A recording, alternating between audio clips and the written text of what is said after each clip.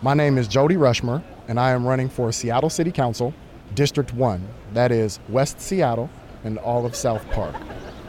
Currently, we are standing in the heart of the West Seattle Junction at the intersection of California and Alaska.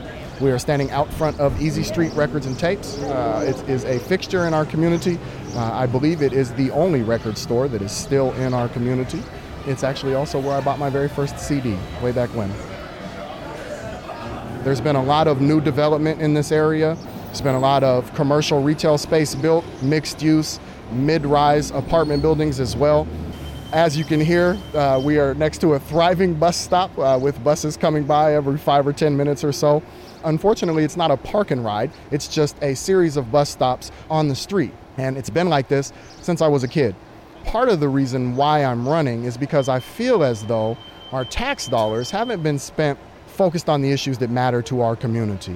There should be by now a park and ride in West Seattle somewhere. There's not. And so each day when folks come and ride the bus, they congregate outside of local stores, and oftentimes that can be a detriment to business. I would like to see a park and ride built in this area so that the folks that live in this community can maximize the bus system that we're hoping over time will be built to match all of these lovely buildings that are surrounding us that have been built to house new folks in our community.